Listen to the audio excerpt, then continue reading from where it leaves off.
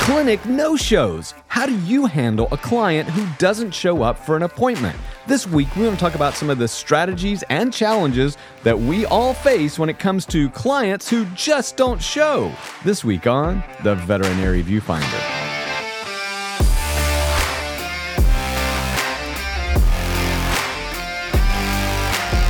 Welcome back to the Veterinary Viewfinder, the podcast that tackles the toughest topics in veterinary medicine. And as a practice owner, a practitioner, as a business expert guy, I can tell you one of the biggest challenges that we have are when folks schedule an appointment with us and they just don't show up. This is a chronic, persistent, perennial problem. And this week we want to talk about, has it gotten worse? What are some of the strategies you can do to mitigate it and maybe avoid it? And more importantly, what can we do to communicate with our clients about the importance of actually showing up? But before we show up for that conversation, as always, I am one of your co-hosts, Dr. Ernie Ward. And I'm registered veterinary technician, Becky Mosser.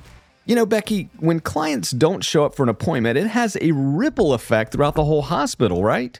Oh, yeah. It's depending on the clinic and the way that the schedule goes, it could really be...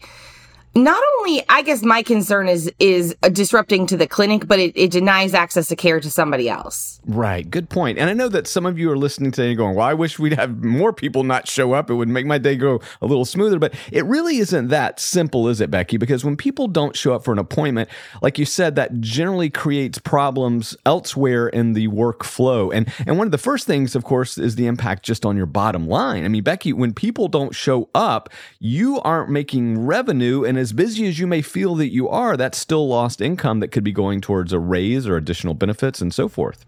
Oh, literally everything, right? I mean, that is a blocked off time for expected income that is not going to happen. And I guess I just feel like right now, when I listen to my colleagues talk about how busy they are, when I listen to clients say, I couldn't get my pet seen for weeks and weeks and weeks, to me, no shows at this point are way more costly than just whatever quote unquote income would have come in that moment. We've got clients who are finding other clinics because they can't get appointments. So we can't have people just sitting on a schedule with no intent to show. Yeah, I'm really glad you brought up that point because I was going to do it, but you beat me to it, Becky, as always. But viewfinders, I mean, one of the biggest hidden cost is the opportunity cost of a new client. So let's say, again, that whomever, whether it's an experienced, loyal client or a new client, they don't show up.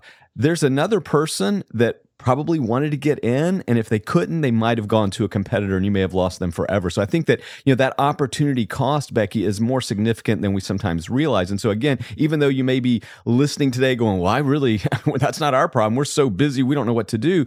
Again, you may be busy right now in the moment, but Becky, I worry about 6 months from now, a year from now, if we continue to jettison new clients and existing clients, I mean, then what's left on the other side of this? No, exactly. And on top of that, I think we have to think about how it affects everyone, right? Because depending on, I guess there's just so much to it. We get the room prepared, we get prepared mentally and emotionally as the staff. Depending on the patient, we are preparing in different ways, right? It might be a new client, it might be one we've seen before, just kind of depending. There's a lot that goes into seeing any one client. And to have them no show, I think is incredibly disruptive. It's disappointing. But then there's also this time of it adds stress. Because are they going to show up late? Are they not going to show at all? Is the pet being seen? Was that pet really sick? What was going on with it that it's not coming in? I can think of when I experienced no-shows, it's like a whole snowball of things. Right. And I'm glad you mentioned that too, because we do worry about it. We're like, hey, are they going to come call? You then take additional resources by calling those clients typically. So now you've got your receptionist up there getting on the phone, trying to call them. Are you coming? What if? And a lot of times you might even convert them into a late appointment, which then further complicates things. I think it's really interesting. Now, when we look at the scope of the problem, Becky, I mean, I know that you had shared with me some recent, estimates that up to 11% of all veterinary appointments are no shows. I mean, 1 out of 10, Becky, that's a significant issue. Yeah, so I was looking at an email that came out from LifeLearn, and it basically says that this is a statement from AHA, and it relates to a human healthcare study that talks about prevalence predictors and economic consequences of no-shows. And in human medicine, it looks like as many as 18, almost 19%, in some cases are seeing no-shows as are no-show appointments, which I think is incredible. So AHA extrapolates that, and we see this as 11% of appointments. I think about our smaller clinics who one doctor practice that might be a whole day worth of appointments. Big practices, that might be 1 hour worth of appointments. That's going to add up either way you look at it.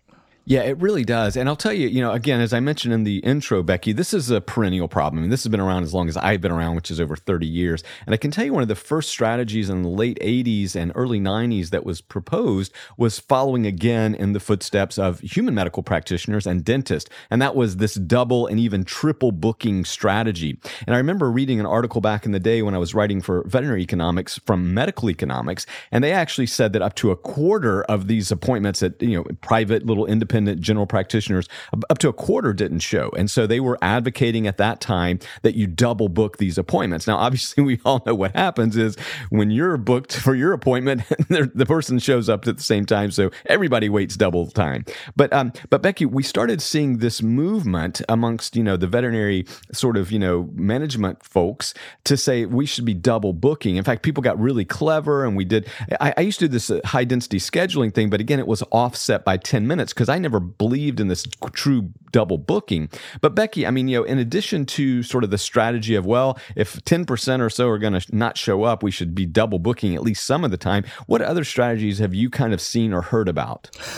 So I just want to say, I think double booking is an atrocity and it should never happen. And in every other aspect of our life, if we're double booked, it is incredibly inconvenient and disruptive. And if I am making an appointment, I anticipate having that appointment. I was just reading an article about all these cruise passengers who have been stranded because cruises are now double booking. Right. I'm regularly offered to give up my seat and change my plans because the planes double book their seats. I mean, I am...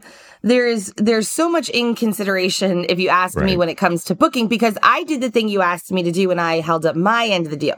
But bad apples spoil the bunch. So because of this, that's the methodology, right? Is double booking.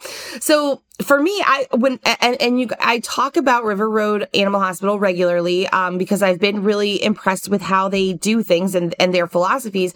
And when I made my first appointment with them as a new client, I had to make a deposit. And I don't remember how much. It was over $100 and it went toward the first appointment, but I had to put a deposit down to hold my spot as a first new client. Now, I don't know what their no-show policy is, but based on everything else that they have done, I feel inclined to believe that they would charge me if I did not show up, rightfully so. And I assume, and I am sure it's on their website, I just need to do a little research. I'm sure that after a couple, that you're no longer welcome to be their client. Yeah, for sure. And this is an old strategy too, Becky. I remember this first started getting floated back when really we were able to do online transactions and payments for credit card. Remember, guys, there was a time when we actually had to actually do an imprint of your credit card. It wasn't connected to the internet. We didn't have this networking. But back in the day when that first started coming online, a lot of people were holding a credit card for new clients and so forth. And I'll be honest with you, Becky, I never advocated for that or endorsed or supported that view because I did feel like that was an additional barrier to growth. And so for me, it wasn't a great deal. Having said that, I think there probably are other strategies you may be able to implement that can help mitigate it. So again, I love the fact that people are saying, look, this is a problem. We're looking for solutions. And in this case, it works for this vet clinic. So you might want to consider that for your clinic as well. The other thing that what I think most people kind of went to was this a little more contact with the client. And in fact, I go to a dentist who is excellent at this. And, they will call you and text you and remind you in a variety of fashions that you have an appointment and give you multiple opportunities to opt out if you're not going to make the appointment because they'd rather fill that appointment. So I think that, you can do a sort of a financial handcuff, if you will, and say, hey, you're locked into this appointment. We apply it, you're not paying for it, but, we're making you commit financially to this appointment. Or you can, if you have the personnel or the technology, you can use these reminders or nudges. And that's really been more sort of what I've advocated for. In fact, we actually had a person on our team who that was a large part of her job. Her daily job was to do all these phone calls. Now, you can say, wow, maybe it's better just to take the money. But for us, it was nice. We got additional information.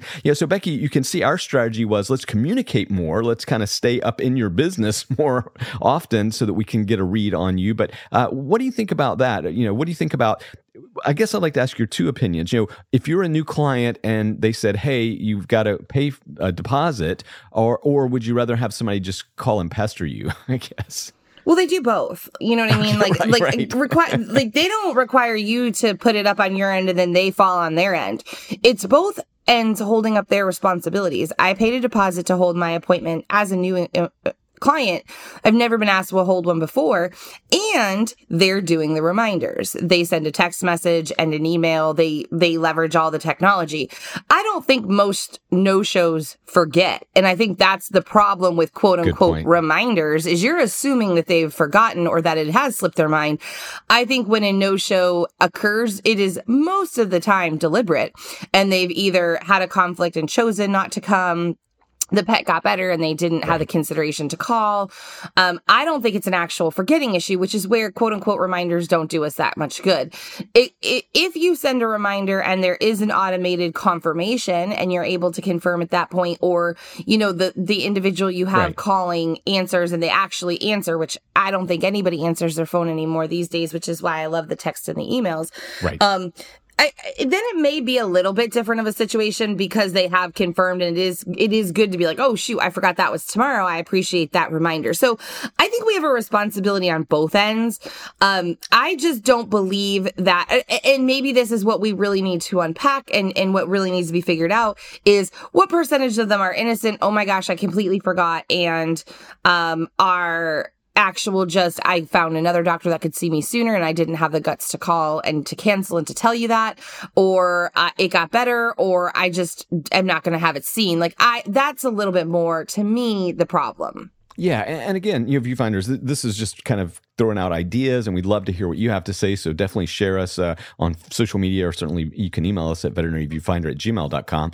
But one of the things too, even if you do take like a credit card or some kind of deposit or whatever, remember that there still may be legitimate reasons for that client not to make that appointment, and you're going to have a mechanism in which you are able to reimburse them or take that charge off or whatever. So I mean, Becky, there are even other things you've got to do, consequences that you need to sort of take care of for sure. I don't know though, like if you honestly, when you take a deposit, so at least in the and I'm honestly thinking a lot about my hair appointments because those are another place that require a deposit because you've booked out 4 hours of someone's time, right? And it's just going to be you. There is no booking someone else, or they're just going to walk in, at least where I get my hair done. So I'm kind of thinking about those guys. And yeah, like if you have a death in the family, but then the deposit is just applied to your next appointment. Non-refundable deposits mean non-refundable deposits. And this is what I think is kind of some of the tension or the issue, because people are like, oh, well, I have this legitimate excuse. You have to give me my money back. And I'm a business owner who says, I told you it was a non-refundable deposit. There is no reason for you to get it back. That's why it's a deposit. I'm sorry you had this circumstance happen in your life, but I still lost money over it. And as a business owner, you bought that space.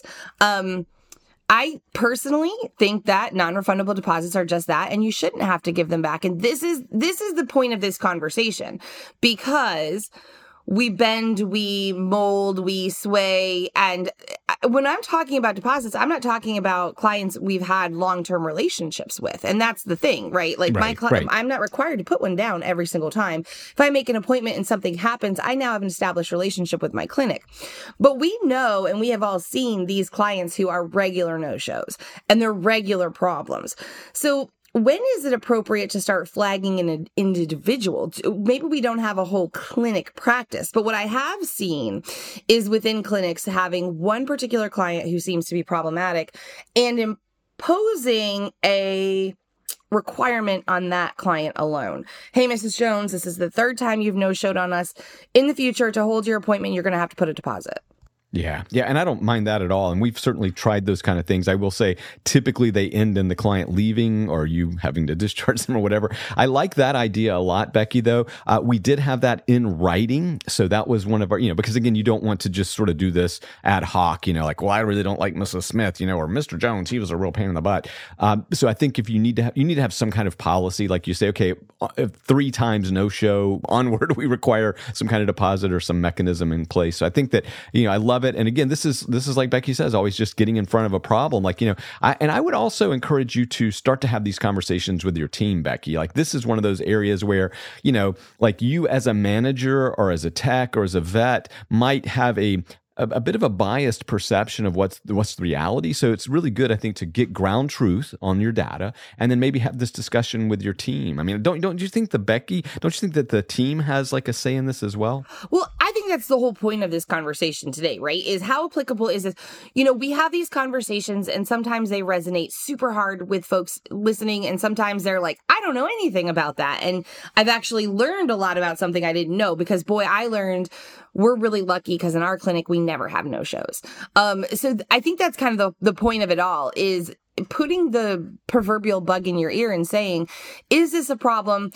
Because so often what I see is it's a problem we don't do anything about. We just talk crap about that client or we just end up with our day really screwed up or we make these big swinging actions like double booking, which again is crazy and only punishes the staff. So I think like you said, having the conversation with your staff, is this actually a problem? Like, because we only really hear about it when it is. So maybe I'm only hearing no show once a day, once a week, once a month, or am I hearing it multiple times?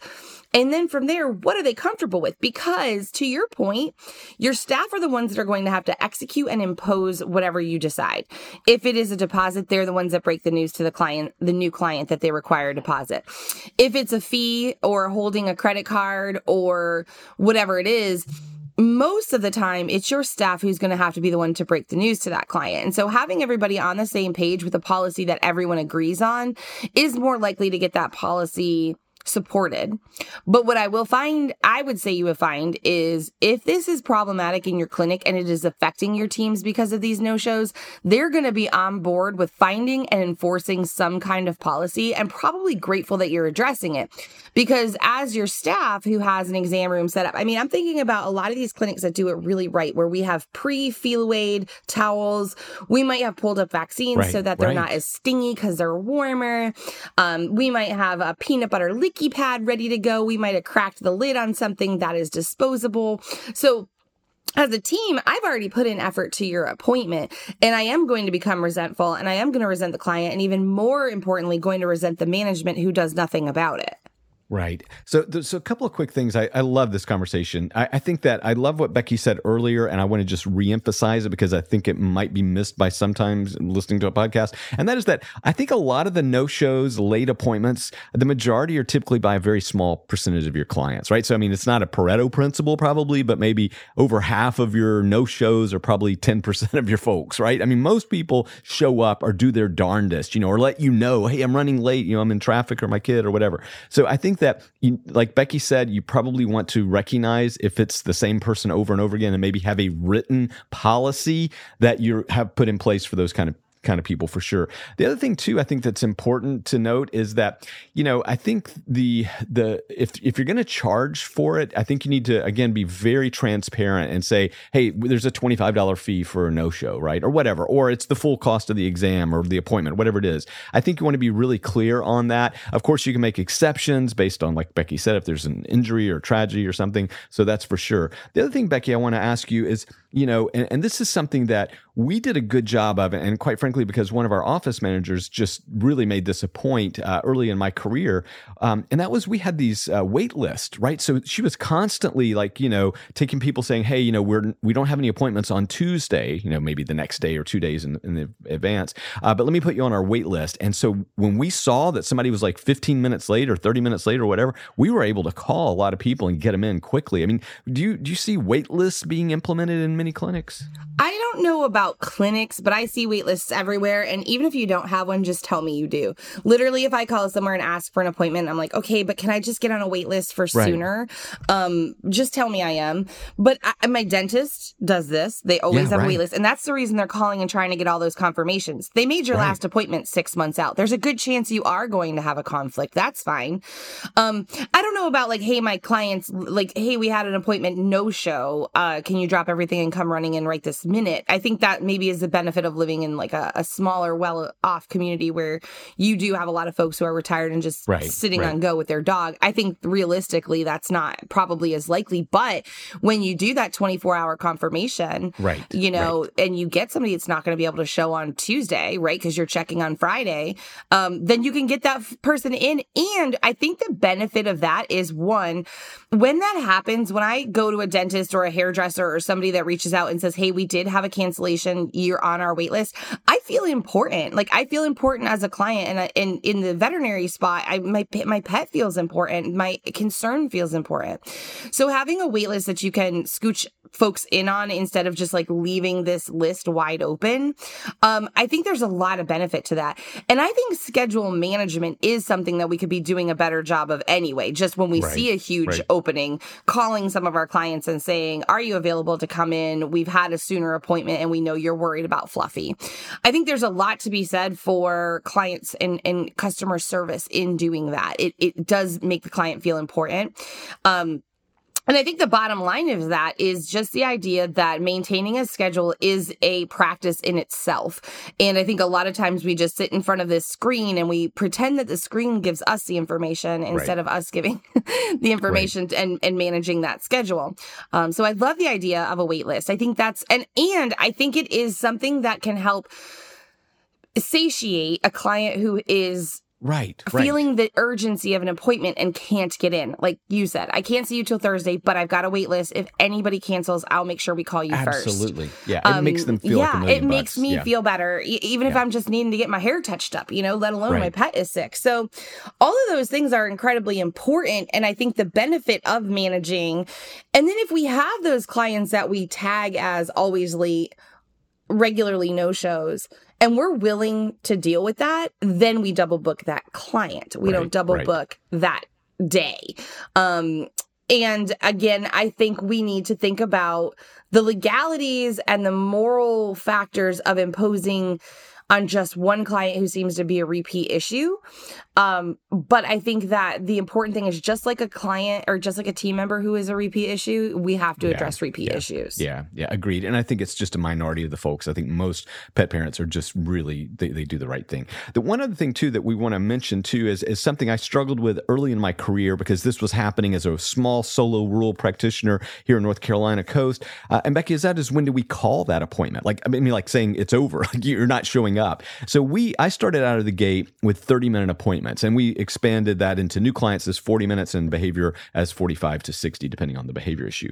And there was some nutritional counseling that would also be 45 minutes. But regardless, so at 15 minutes, I made a hard rule in my clinic saying that if you were 15 minutes late, which is now half of the appointment, then if there was somebody waiting, because let's face it, this is another issue that we have. People just show up, or people are early or whatever. At 15 minutes, we moved on, right? Now, you still might show up, but now you're just going to be in the waiting queue or whatever. But Becky, do you have any advice for that? Like, when do you actually, quote unquote, call that appointment and say it's over, you missed your appointment kind of thing? Again, for us, it was 15 minutes or halfway point for these appointments. Well, even the 45 minutes, we did it 15 minutes. And then if there was somebody waiting in our lobby, come on in. Yeah, I think 15 minutes is absolute maximum. I agree with that. I have to say that it is, I'd say anything more than 15 minutes.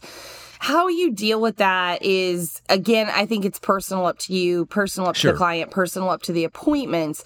For me, This is where we talk about training your clients. I don't think this is all about the idea of just having a late appointment. It has less to do with that than it has to do with training your clients and their behaviors. And I guess that to me is more of the issue in the bottom line with late show appointments and chronic late show appointments, and even walk-ins. I think one of the problems we have in our clinics and lives is we set a boundary and then we don't maintain it. Right. And that affects your employees. So if you are, as a client, as a clinic, you say no walk-ins, and then you allow somebody to come and walk in, you move the goalpost and you didn't tell anybody. And now you've created a point of anxiety for your team, because now your team doesn't actually know that they can count on you maintaining what you say you're going to maintain. And now it feels like chaos. And it may seem really silly, like, oh, well, they just need an appointment. They just need a vaccine. They just need this. Your employees are counting on you to maintain the boundaries that you have. And so to me, this issue of late appointments, late shows, walk-ins, whatever that is, and how you handle it, the real important part is that you're creating the tone for your employees of what you were going to do to protect the boundaries that you have set for them and their day or not. And so even maybe it's a matter of, if we are going to move a boundary, it is a team decision. And I, as a manager, go in the back and say, Mrs. Jones just walked in with her dog. She was out of town. This is happening. Are you guys able to, or do I send her to the local urgent care? And you make that team make that decision, because they are the ones that are going to deal with it. And so if it is how you're dealing with it, then, like Ernie said in the beginning, talk to your teams, because you have to back it up for them. And we can't continually move it all the time. Well, I guess this one time. Right. If you're saying just this one time, you are making a team decision, and everybody needs to be involved in that. And again, I think it can be client dependent. Oh my gosh, it's Mrs. Jones. She's never late, or if Right, it's me, they're like, oh, Becky, she always brings brownies. She can be 10 minutes late. She's probably stopped to get us food. Maybe they would be good about that. Maybe they would be like, skip the brownies, Becky, and be on time.